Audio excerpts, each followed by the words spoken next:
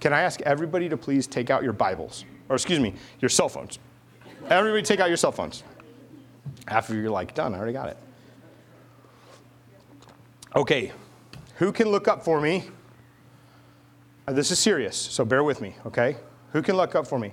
Who was president of the United States in 1862? Who was president of the United States in 1862? Look it up, Greg. It was Abraham Lincoln. Let's ask a harder one because he knows that one.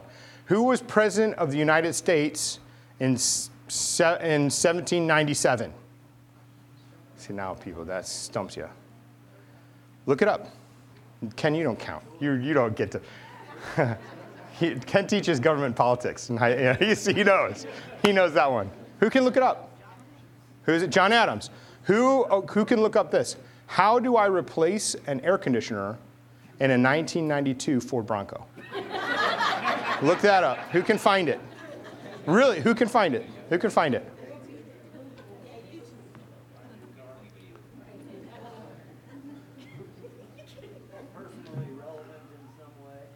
Okay, somebody else look this one up. How many, no, it's not, but it'd be funny. How many years is 1 trillion days? 1 trillion days is how many years? Look it up. Anybody have the Ford Bronco one? Nobody? Somebody's got it, because I know they can find it. I have looked it up before for F-150, but not, same thing. Anybody got it? Somebody's got it, right? Who knows how many years the trillion days is? Anybody have it? 2,700,000 days? Or years? It's a lot. It makes our deficit get a little scary. It's a lot. If you pay $1 a day, every day, it's going to take millions and millions and millions of years. That's crazy. Okay, here's my point with the cell phones. We can find anything on there, right? This is an age now. We are living in an age where young people have grown up with the internet and access to this information where you can find anything you search, good or bad.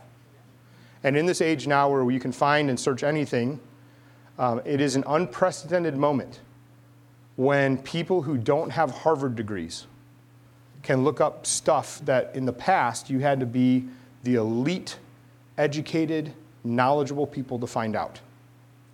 So if you didn't study and know for years and years and years so that you become the expert, then there wasn't knowledge in that area. That's how it worked in the past. Ready? Up until the late 80s, which is not that long ago. And so now we have children who don't know the sounds of the dial-up or waiting 15 minutes to get on. They don't know what it's like to have to go to a library and go through encyclopedias by hand instead of just pull up Wikipedia and it's immediately there. Do you remember the stacks of books that you would have to get for reports? Stacks of books, right? And you had to cite them. And it was a lot of work. And now there's search engines that can find articles anywhere in the world in any language in the world. And you can translate that language. Before, you had to know the language. That's wild. We're living in an unprecedented time of information and exchange.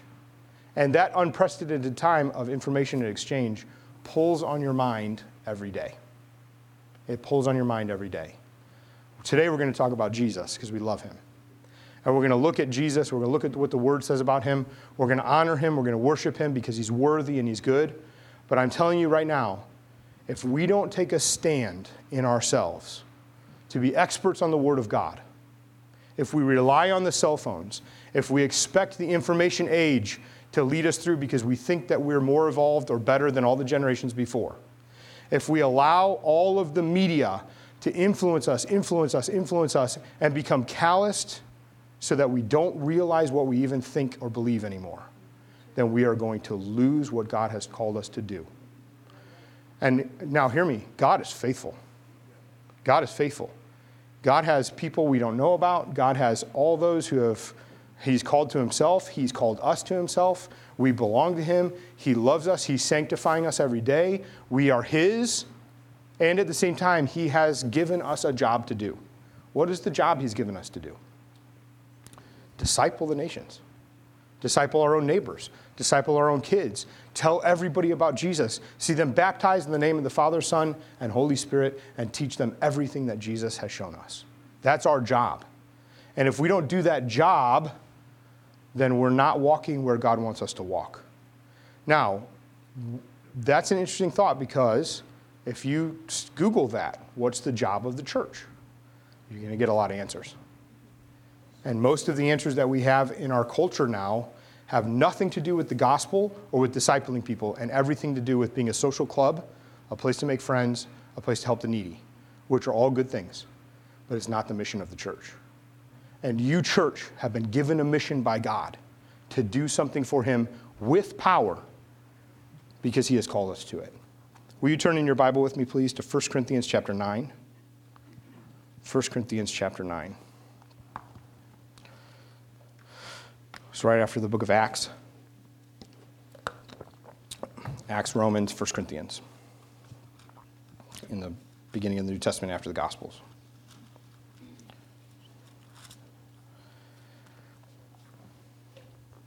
Here's what Paul tells us in 1 Corinthians chapter 9, verse 24. He says, "Do you not know that in a race all the runners compete, but only one receives the prize? So run that you may obtain it. Every athlete exercises self-control in all things. They do it to receive a perishable wreath," that's the crown that the winner would receive, "but we an imperishable. So I do not run aimlessly. I do not box as one beating against the air. But I discipline my body and keep it under control, lest after preaching to others, I myself should be disqualified." Thank the Lord for his word. Do you consider yourself to be one who's running a race for God? Do you consider yourself to be one who is moving forward in the things of God? Or are you feeling aimless? I saw a graduation speech the other day by Arnold, which was awesome. I'm not going to try to do an Arnold Schwarzenegger impersonation for you. But he was talking, he was doing a graduation speech to a bunch of graduates, and he said in his speech that 74% of all the people in the workforce in the state of California hate their jobs. 74% of the people that when they're queried about whether or not they actually like doing what they're doing, hate what they're doing and would change it if they could. But through circumstances, they found a job, it paid the bills, they're doing it. And the point that he was making is, if you have a goal and an aim to do something, then your job is still work, but it doesn't just become a chore. And so we need to find things that may not be the things we want to do all the time, but opportunities where we can make a difference and we have some kind of desire to make that difference, and then we go about it with a goal.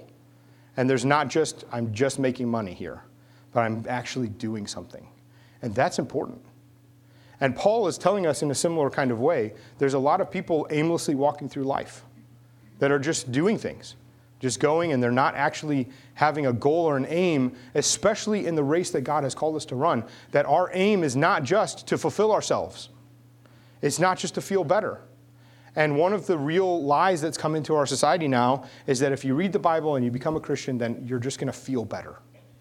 And the problem is that God has called us to a mission for himself, to disciple those around us, to represent him, to live holy lives, to see him enthroned in all things, to tell everybody about everything he's done, to be his ambassadors in the earth. That's our mission. And instead, sometimes it becomes this aimless idea of just feeling good and happy instead of making him happy. When I was in college, we had a tradition that we would skip graduation when the graduating seniors would skip graduation, and there happened to be this half marathon, this big race in the town in Grand Rapids, Michigan, where I went to school. And so we'd all run the half marathon. That was the deal. And so I didn't learn about this until later, and I did some training, but I was doing a lot of training at the time because I was doing military stuff, and so I figured, like, this is no big deal. And so I ran a lot. But I ran a lot up to about 10 miles. And a half marathon's 13, a little over. And so I remember running in this thing, and I was doing good. Everything was great. Hit mile 7, I'm a little tired. Mile 8, 9, I'm a little tired. Mile 10, okay, a little rough. Mile 11, not feeling great. Mile 12, I was like, my body was like, what are you doing? This is when we finish. What are you doing right now? And I remember running, and I was like, I'm running. And I was so tired. And I didn't sleep the night before because I just stay at a buddy's house because it was near the race, and we ate pasta, so you carbo load or whatever, and then they like played music till 2 in the morning. Like, what are you guys doing? We got the race. Ridiculous. That was the worst. Anyway, so now we're running the race, and mile 13, it was just agony. You know, God's not called you to agony in the race. The race is fulfilling, because when you do what God wants you to do and you're in the center of his will, it's like what you were designed to be, because it is. It is what you're designed to do. You're designed to run this race for God. You're designed to make disciples. You're designed to bring dominion. You're designed to bring order and not chaos. You're designed to distinguish between good and bad. Do you know that's what priests do? And you're priests before the Lord. You're designed to uphold his honor. You're designed to tell everybody about God and how to live, because people want to know, and God has made a witness to tell people how to live.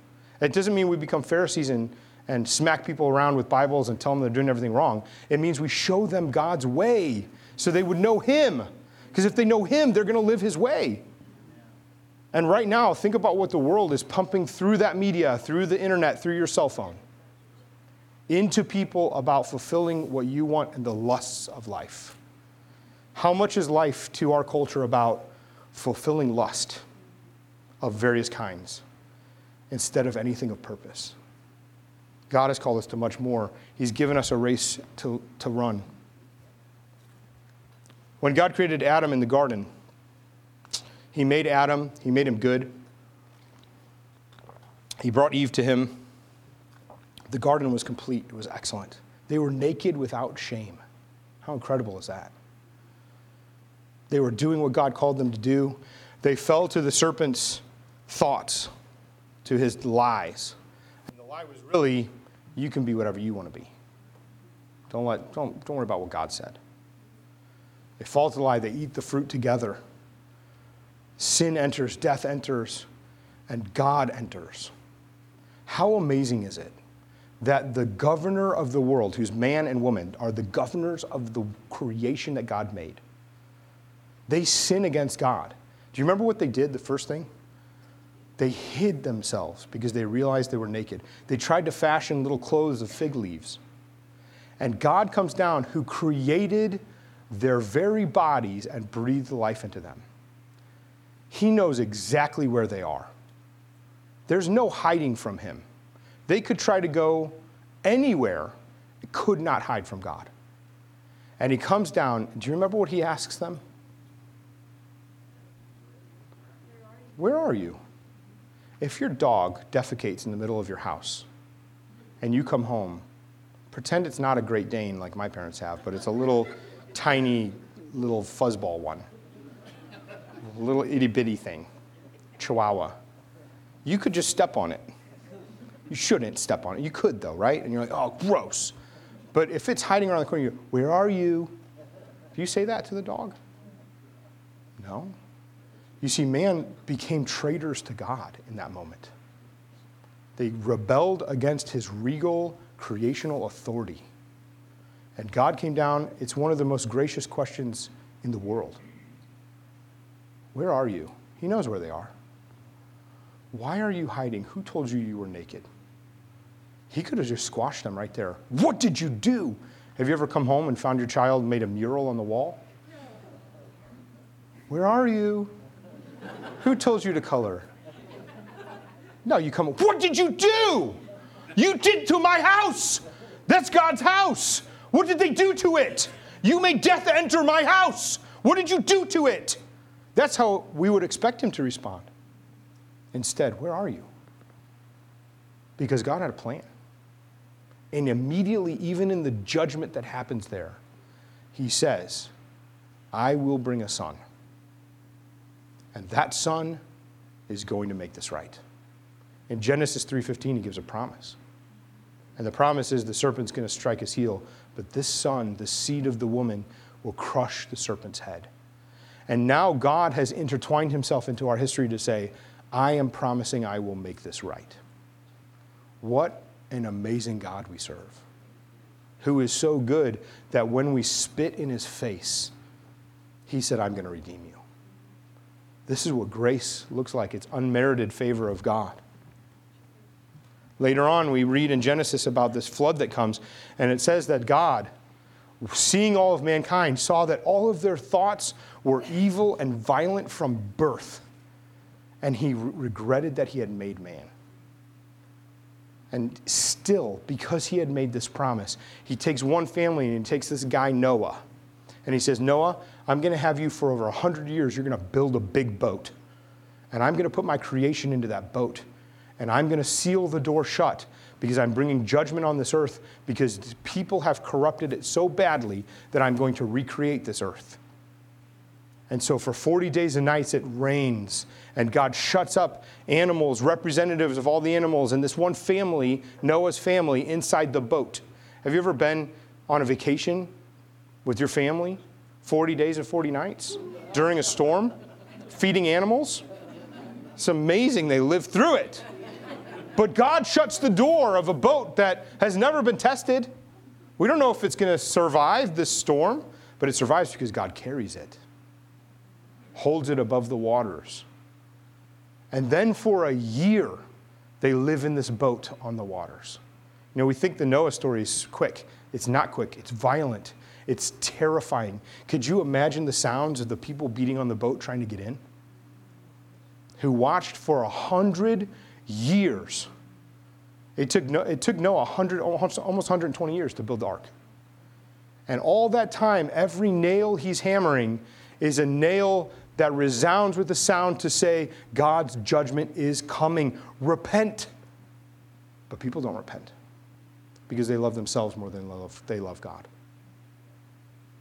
And God's wrath on sin looks like a storm that devastates creation. It looks like a storm that wipes out all life. It looks like a storm that floods the earth that's overwhelming in every way. You cannot escape it. You cannot get away from it. It's utter darkness. It's the most terrifying, most horrible, most death-giving thing that's ever been. The floodgates of the earth open up. We can't even understand it. The rain just pours down. It will not stop. It's unrelenting until everything is dead. And then when it's dead, we wait a year to make sure it's dead. That's what God's wrath looks like. And if you're not in the boat, you are clamoring against the boat. Please let me in. And you are dead in your trespasses. That's what God's wrath on sin looks like. But God shows to us that his own character, he has given us one, saving a family, and that by his own hand, he's going to hold up that boat to preserve life because God's so amazing. You know, our culture would tell us not only that should we follow our own lusts, but our culture would also tell us you deserve all the best things. Just because. You deserve it. Nobody can hold you back. Your potential is unlimited. You can define whatever that really is.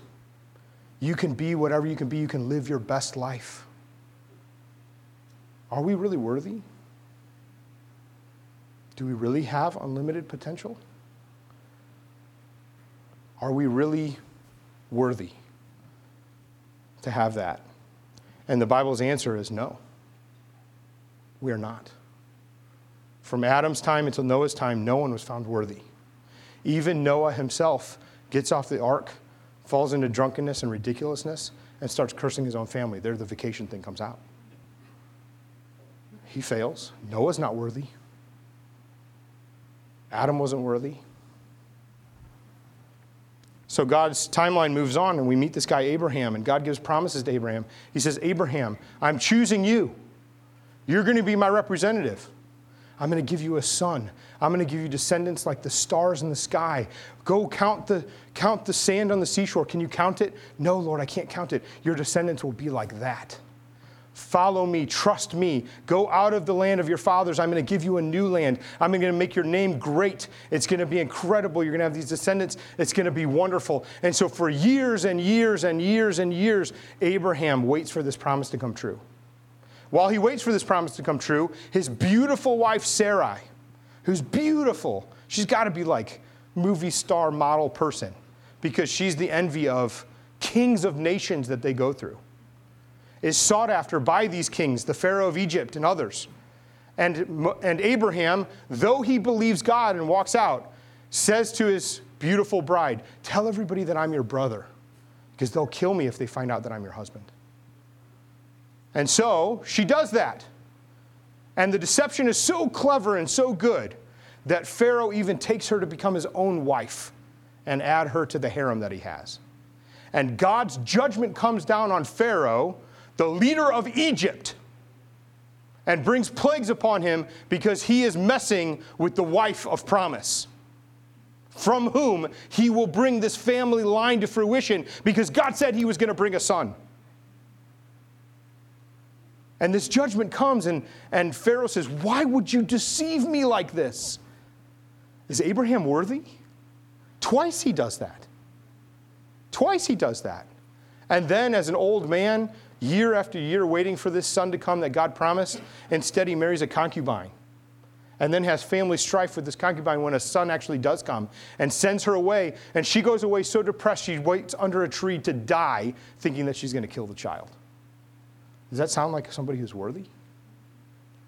But God in his faithfulness protects that child, protects that woman, but he takes Sarah, the wife of the covenant, and he does give her a son in her old age, when she's so old that she laughs about getting pregnant. And so they name that baby the son of laughter. Isaac means laughter in Hebrew. And he's the son, but they only get one. And all the hope of the Bible is maybe this is the son that God is bringing us. Maybe he'll be worthy.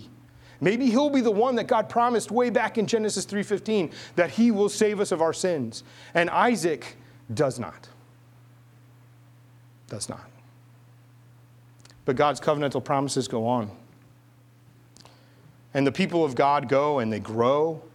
And now there's tribes of them, many of them. And they're growing into this mighty nation. And a great famine starts to come on the land. And out of the sin and disobedience of some of those brothers, they sell one of their brothers into slavery. But God rises him up to become the ruler of the known world, second in command under Pharaoh. And God gives him dreams to interpret so that he knows that this great famine is coming. And so Egypt for years prepares because they believe God's word because of this Hebrew slave that now has become a ruler.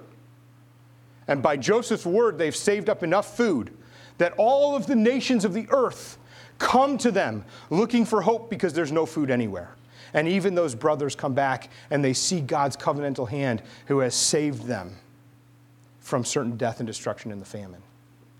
And so they settle in Egypt and they stay there and they grow and grow and grow. And the people are becoming so mighty that now they've forgotten, the Egyptians have forgotten about Joseph and about how he saved the world and all the great things he did and the dreams that he interpreted and all this stuff. And instead they say, these Israelites, if they continue to grow in power, they're going to overwhelm us and they'll kill us all and take what we have. And so let's enslave them and they'll work for us and we'll push them down. And for 400 years, they are pushed down into slavery. And at the end of 400 years, because they're still growing in might, and the Pharaoh is afraid of them, he tells an edict, a legal law to the people, that every male baby who's born has to be thrown into the Nile and drowned, lest they grow into a powerful nation and hurt us. And the Bible's heart is screaming out because all these boys are being killed. But God, he said a son would come. There'd be a woman who's going to give birth to a son, and there's going to be this boy, and he's going to save us. But what if he gets drowned in the Nile? And so God hears the prayers of the people that are coming up from this oppression, and he hears them, and he sees their slavery, and he remembers them after 400 years. And he comes back and he says, I'm the God of Abraham. I'm the one who gave all these promises, and I have not forgotten you. And he sends a guy named Moses. And Moses goes into Pharaoh's world, and he comes in. Moses has his own story that's incredible. And God commands him, tell Pharaoh, let my people go. He says, let my people go, and Pharaoh laughs at him. And so for a long time, plagues come against Egypt, and they are like the flood. Terrifying, horrible, scary, painful.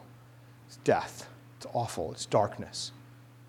And all the people start to cry out because they realize there is no God in Egypt who can stand up against the one God of the Hebrews. And so they start to cry out, let the people go.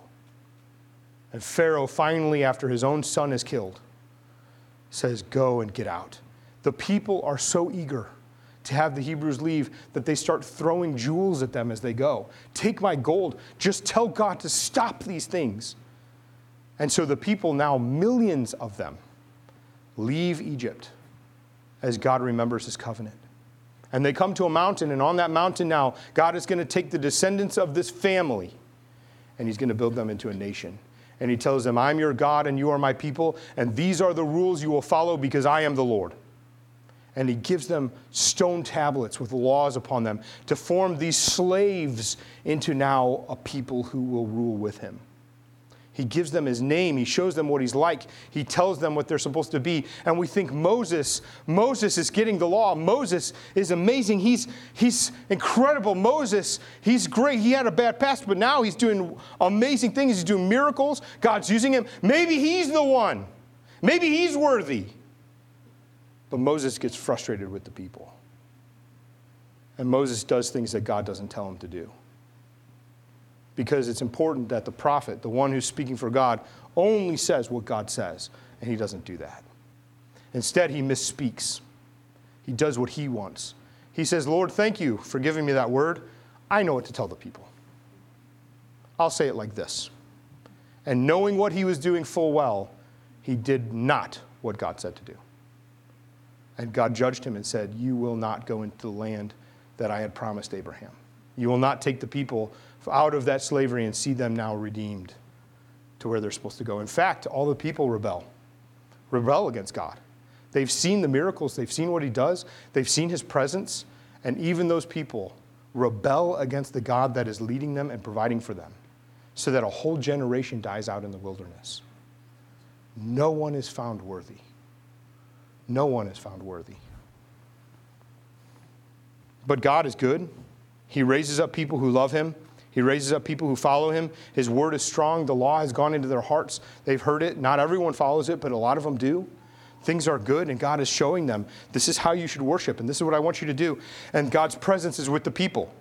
And now a guy named Joshua is leading the people. They come into the promised land, and when they come into the promised land, it's impenetrable. There are fortresses everywhere and big people that are scary. And God says, go in there and you're going to have to fight against them, but I'll be with you. And the Lord is in the battle and he delivers them. And it's incredible. And God does so great. And it's wonderful in all the majestic and conquering that he does. It's also scary and terrifying. And a lot of bad things happen. But God brings them into this land. He's fulfilled what he said to Abraham. And yet no one is found worthy. And now they're not just in this place, but the people are crying out saying, God, it's not enough for us to have this land you've given us. It's not enough for us that we are here and that we know that you fight for us. It's not enough for us that we are called by your name. We need a king like the other nations. We need to look like them.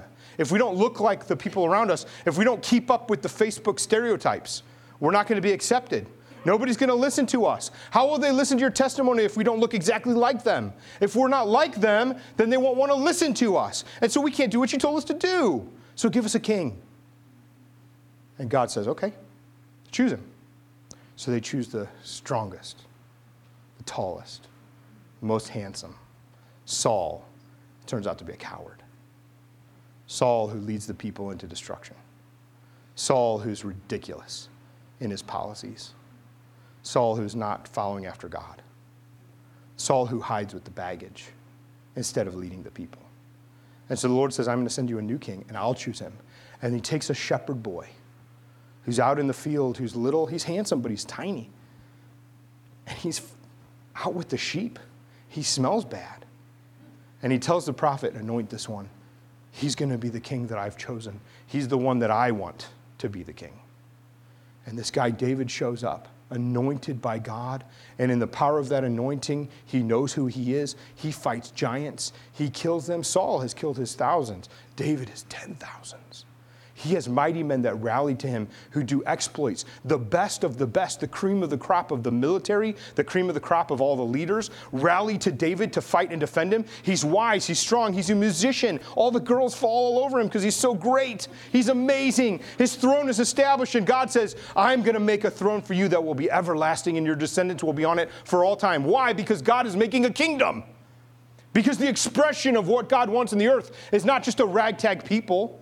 It's not slaves. It's not just one family, it's a kingdom. And there's a king on the throne in that kingdom, and he rules well, and he rules with justice. But then as David gets old and tired, and he's tired of fighting, he sees a beautiful woman and he falls. One of his best friend's wives, a guy who had sworn his life to David to help put him on the throne, one of the mighty men, one of the guys who was with him in the worst situations. Not only does he take this girl, and she must have been gorgeous, I guess. I don't know. It says she was beautiful. She was beautiful.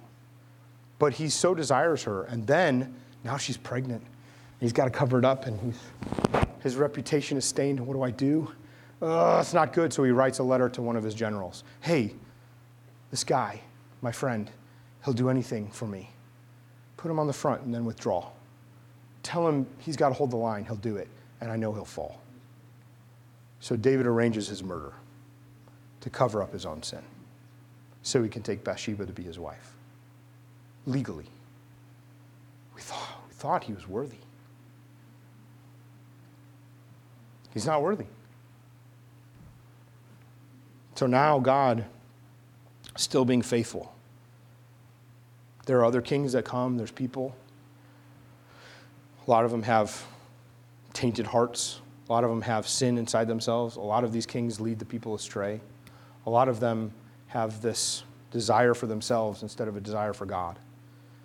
The nation gets judged. They fall into slavery again as a judgment because they're not following God.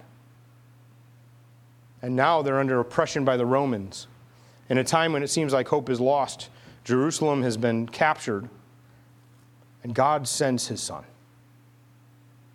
And he announces to shepherds in a field the great regal announcement of his son being born. And he takes a woman who's a virgin, who's just a girl. She's 17. She's a baby. And he takes this girl and he says, you're going to carry the child of promise. And she says, Lord, do unto me as you will. And so now by the Holy Spirit, not in some weird, gross way, the Holy Spirit puts this baby inside her, and he's a real baby. There's really a placenta. There's really an umbilical cord. She actually nurses this baby, and if she doesn't, he will starve to death. She actually births this baby. She and now her husband Joseph, who happened to be in the line of David, have this baby inside a stable and put the baby in a feed trough. This is the baby. And the world misses it because it's not big like a Noah. It's not big like a Moses. He's not handsome like David. The world misses it. And they expect this great Savior to come, the worthy one, who's going to show up and be bigger than life. And he's going to walk on the clouds, and he's going to say a couple words, and his enemies will just be engulfed in flames. He's going to be an X-Man, a mutant. There's going to be claws, fire out of his eyes, something. He can float. He's going to be an Avenger for sure.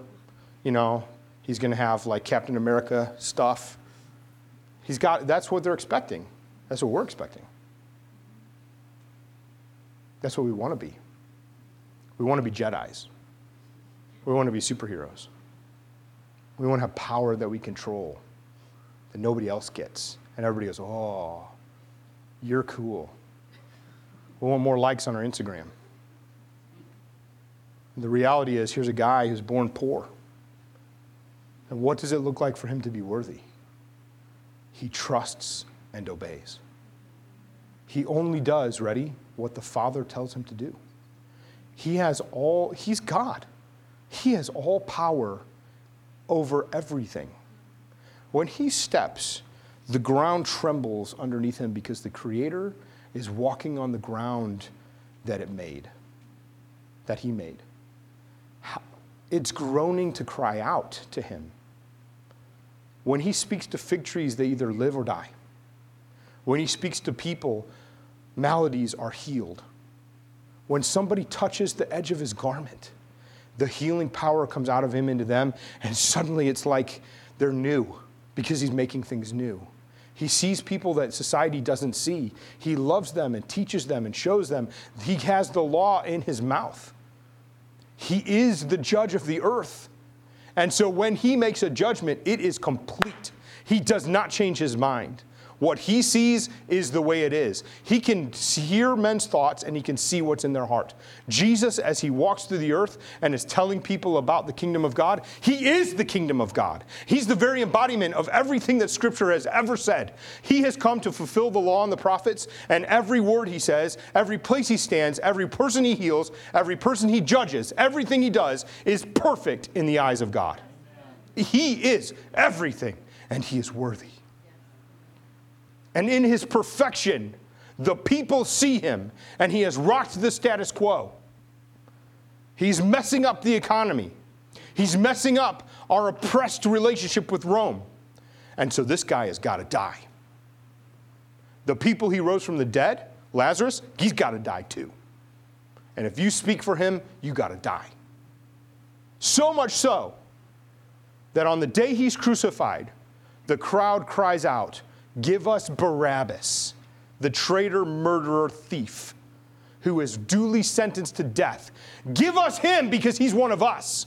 But take the Holy One and put him on that cross because we don't want him. We have no king but Caesar."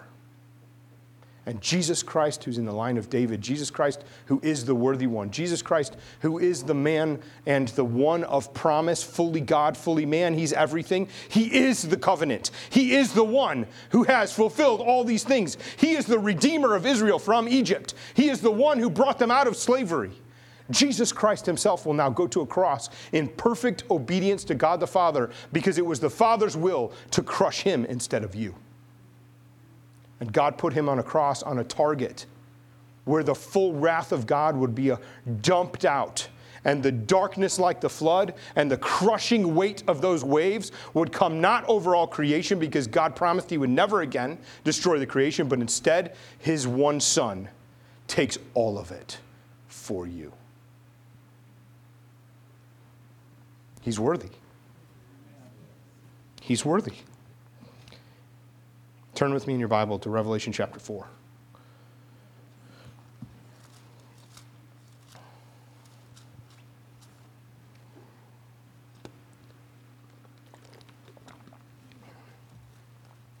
After this I looked, and behold, a door standing open in heaven.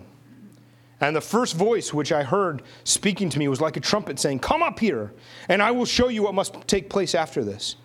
At once I was in the Spirit, and behold, a throne stood in heaven, with one seated on the throne. And he who sat there had the appearance of jasper and carnelian, and around the throne was a rainbow that had the appearance of an emerald. Around the throne were 24 elders, and seated on the thrones were 24 elders, clothed in white garments, and golden crowns on their heads. Verse 5. From the throne came flashes of lightning and rumblings and peals of thunder, and before the throne were 7 burning torches of fire, which are the 7 spirits of God. And before the throne there was, as it were, a sea of glass like crystal. And around the throne and on each side of the throne are 4 living creatures full of eyes in front and behind. The first living creature was like a lion. The second was like an ox. The third living creature had the face of a man. And the fourth living creature like an eagle in flight. And the 4 living creatures, each of them with 6 wings, are full of eyes all around and within. And day and night they never cease to say, "Holy, holy, holy is the Lord God Almighty, who was and is to come."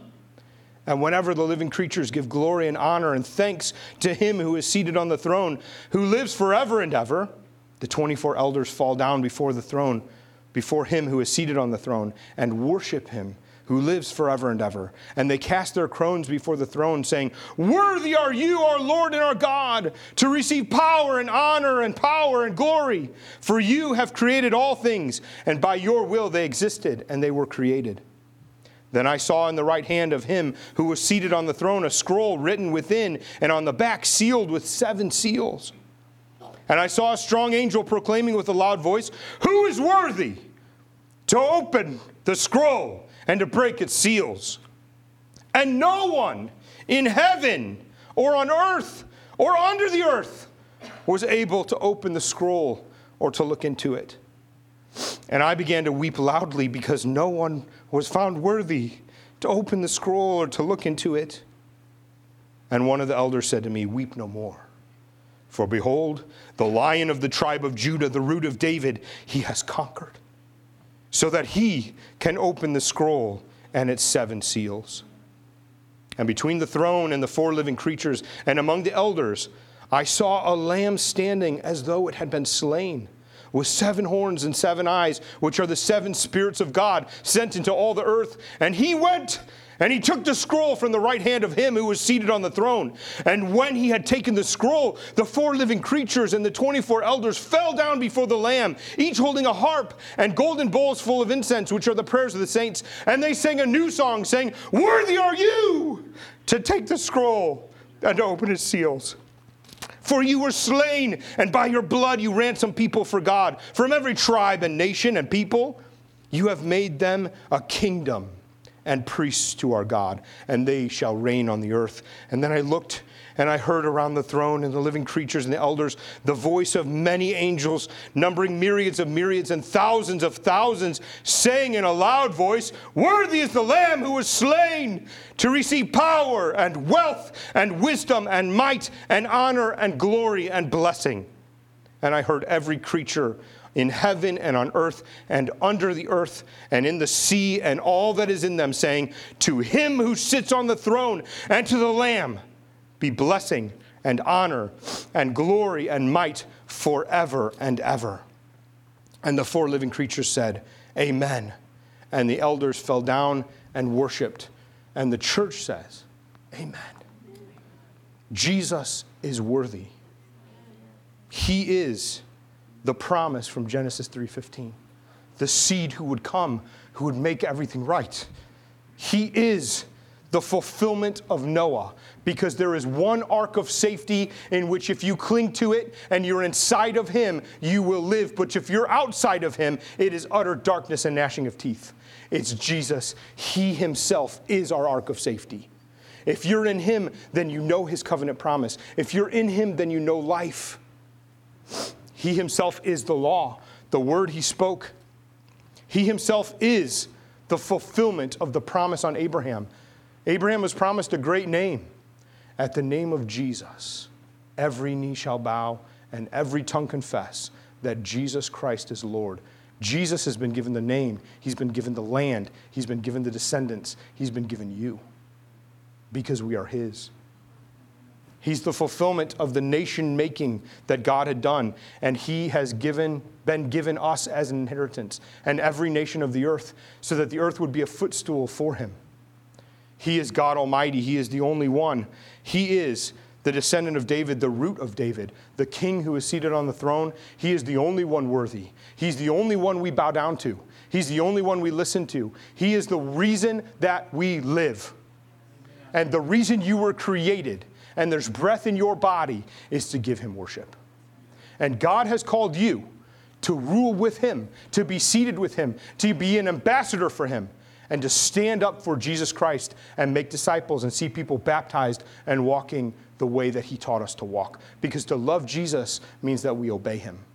And that cell phone in your hand has become an idol to our nation. They caress it. They love it. They watch it. It fills them with information. It's their first prayer. It's their last good night as they set their alarm. It's their trust that they're going to wake up in the morning. And I'm telling you, if you put your trust in that cell phone, you are going to find destruction. You cannot. You can use it. It's a tool. Praise God. Don't throw your cell phones away. Use them to call people. Praise God. But if you put your trust in it, it will fail you. There's only one ark of safety. There's only one law that's been spoken. There's only one who's worthy. Are you in Jesus? How do you know if you're in Jesus? You know because you say, Lord, I trust you more than I trust that stupid phone. I trust you more than I trust my own legs to carry me. I trust you more than I trust any human. I trust you more than I trust any government. I trust you more than I trust my Ford Bronco. I trust you more than I trust anything. Because you, oh God, are my life. And if you pray that way and you say, Lord, I will obey you, forgive me of my sin, I'm telling you, you're in him. And you've been anointed with power to be his representative. And as his representative, you might not preach every Sunday, but God has given you a place to proclaim the word of God. To your family, to your neighbors, to the people around you, to your coworkers. It is not a mistake that you were born in 2022 age. Not a mistake. You were not born in the wrong era.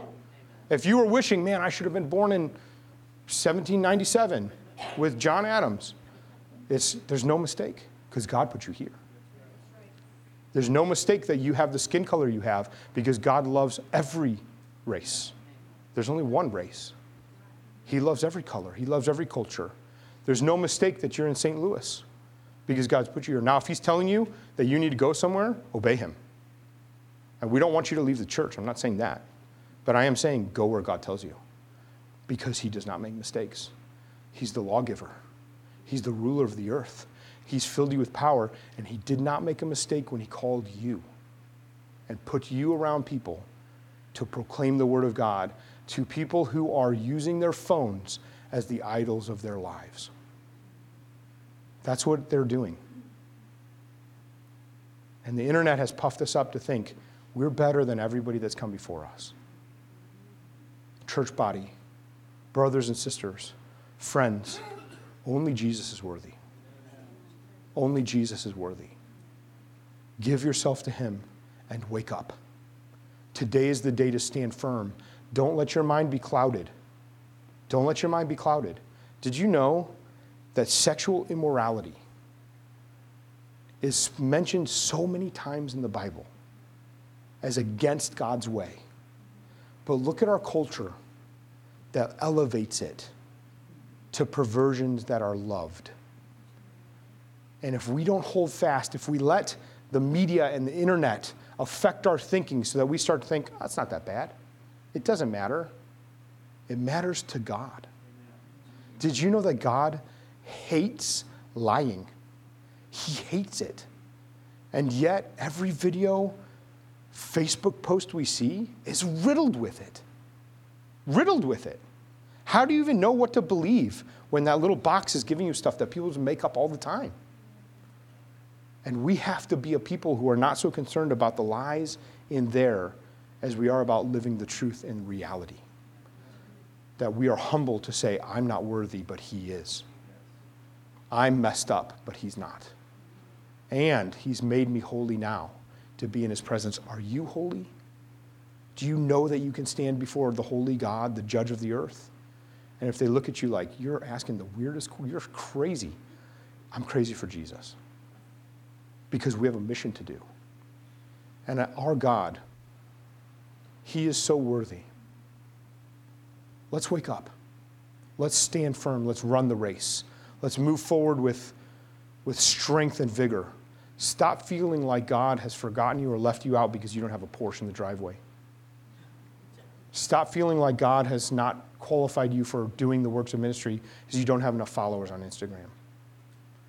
Stop feeling disqualified because you don't have enough fashion sense, because you don't look good enough. If I just lost 50 pounds, then people would really, I'd look better, so they'll listen more.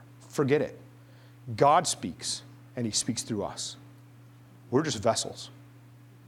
If we trust God, then he's the one who claims lives. He's the one who repairs people. And what do? You take that person by the hand and say, here's baptism. That's number one. Number two, read your Bible. Number three, call me. It's regular life, isn't it?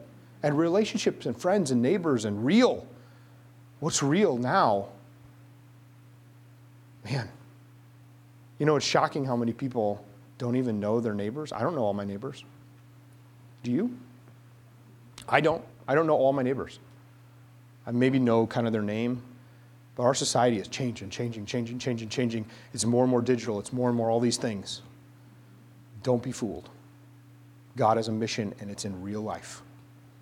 And the mission is for real people. So get in your head that God is going to use you to bring a disciple to him. And that's good. That's what you were designed to do. When you do that, every part of you is going to be like, oh, Lord, this is better than that great song we sang. So much better. Because you're doing what God has called you and made you to do. And he's empowered you. Amen? Will you stand? I'm going to pray for you. Lord, you are so good. Father, thank you for Jesus. Thank you for the Lamb who was slain for us. Lord, we are not worthy. But God, you sent your worthy Son. He's worthy of all blessing, all honor, all worship, all power. And so, Lord, with all our hearts, we lay ourselves before you. We say, God, we're yours. Forgive us, Lord, for letting ourselves become calloused, desensitized. Forgive us, God, for letting ourselves start to think that what the world tells us is true, instead of looking at your word and knowing that the truth of your Bible is truth. Lord, we want to be gracious like you. Lord, we want to speak like you. Father, we want to judge like you. We want to stand like you. Lord, we want to smell like you and sound like you, and everything that we do reflects Jesus Christ. Father, help us.